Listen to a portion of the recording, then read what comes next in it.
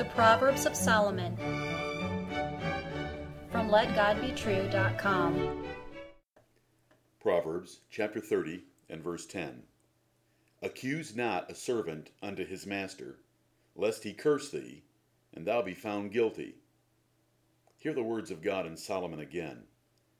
Accuse not a servant unto his master, lest he curse thee, and thou be found guilty. Accusations must be just and merciful, especially when you make them against the afflicted or oppressed, who cannot easily defend themselves. Unnecessary harshness could cause them to curse you, which will then bring God's hard judgment on you and your life. God's religion under both testaments includes much compassion and mercy, especially for the lowly, the poor, weak, or oppressed.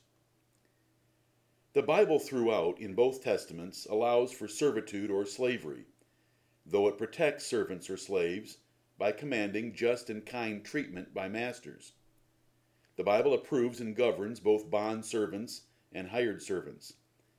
While legal servitude disturbs some, the confusion is usually due to one's cultural upbringing, ignorance of the Bible and history, ignorance of servitude in other societies, and or ignorance of the possible mutual economic benefits.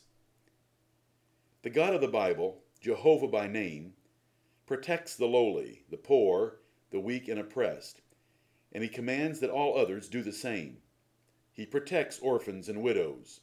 He protects even animals. Check Proverbs 12 and verse 10. He demands that men speak up when they are able to help those who cannot defend themselves. Servants or slaves were a low class of men, easily afflicted or oppressed by masters, and with little protection by ordinary means of justice or redress.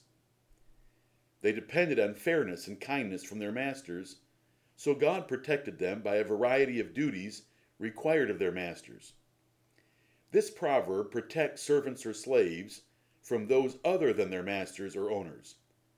False or harsh accusations from others in the household or those outside it could provoke their masters and lead to deprivation or punishment. The proverb condemns accusations that were slanderous, which would be a false accusation, trivial, an unnecessary accusation, or harsh, an unmerciful accusation. A servant or slave's lowly status did not stop accusations of wrongdoing that were given honestly, for a major offense, and without prejudice or revenge.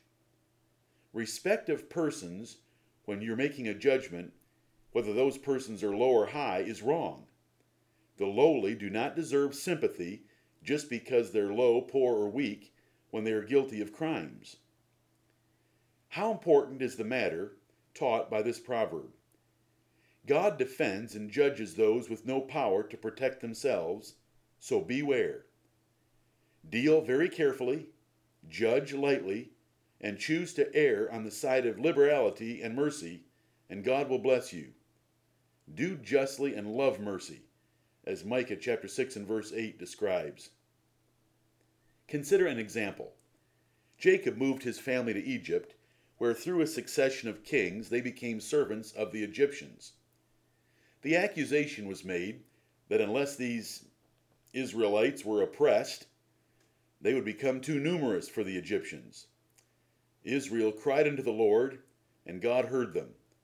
Think about 10 plagues, dead firstborn, a drowned army, and a plundered and ravaged nation. Be careful about accusing a servant. Consider another example. The scribes and Pharisees, the religious elite of the Jews, accused the lowly apostles of Jesus to their master. It had been better for them not to have left their homes that day. Jesus promptly and publicly took them to task for their hypocrisy and vain religion, shaming them before the multitude. When informed that the Pharisees were offended by his remarks, Jesus condemned them even further. You can read about this in Matthew chapter 15. Consider another example. Judas Iscariot was a thief, and he conspired with the Jews against the true servant Jesus for the price of a servant.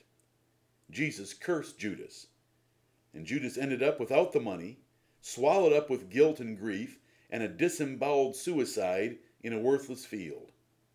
Be careful about accusing a servant, especially the Son of God. Consider another example.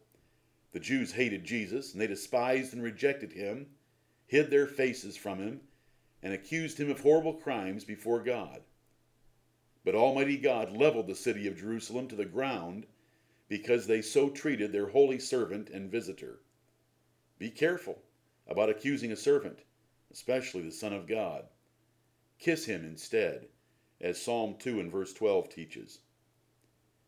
To be sure of godliness in your life, speak evil of no man. Worry more about the beam in your own eye than the mote in another's. Love mercy over judgment. Remember the 10,000 talents God forgave you when considering the 100 pence someone else might owe you. Let love cover what it can. Do you understand Christian liberty? God has left many incidental matters of life to each believer's choice or preference. You have no right to criticize or accuse about these choices. Paul wrote in Romans 14 and verse 4, "Who art thou that judgest another man's servant? To his own master he standeth or falleth. Yea, he shall be holden up, for God is able to make him stand." Does Solomon's proverb extend beyond what you may have first thought? Indeed, and amen. Let every man or woman in a position of authority practice fairness and gentleness to fully keep the righteousness of God indicated by this proverb. Let no civil ruler oppress any under him. Let every employer deal fairly with those that work for him. Let every father avoid discouraging his children or provoking them to anger. Let every husband honor his wife. Let every pastor despise partiality and reject any respect of persons in executing their office. Christian listener, you are a servant of the Lord Jesus Christ. If you live godly in Christ Jesus, you will be falsely accused and persecuted, and some will think they are pleasing God when they punish you. Hear your master as he speaks to you. No weapon that is formed against thee shall prosper, and every tongue that shall rise against thee in judgment thou shalt condemn. This is the heritage of the servants of the Lord, and their righteousness is of me, saith the Lord. Amen.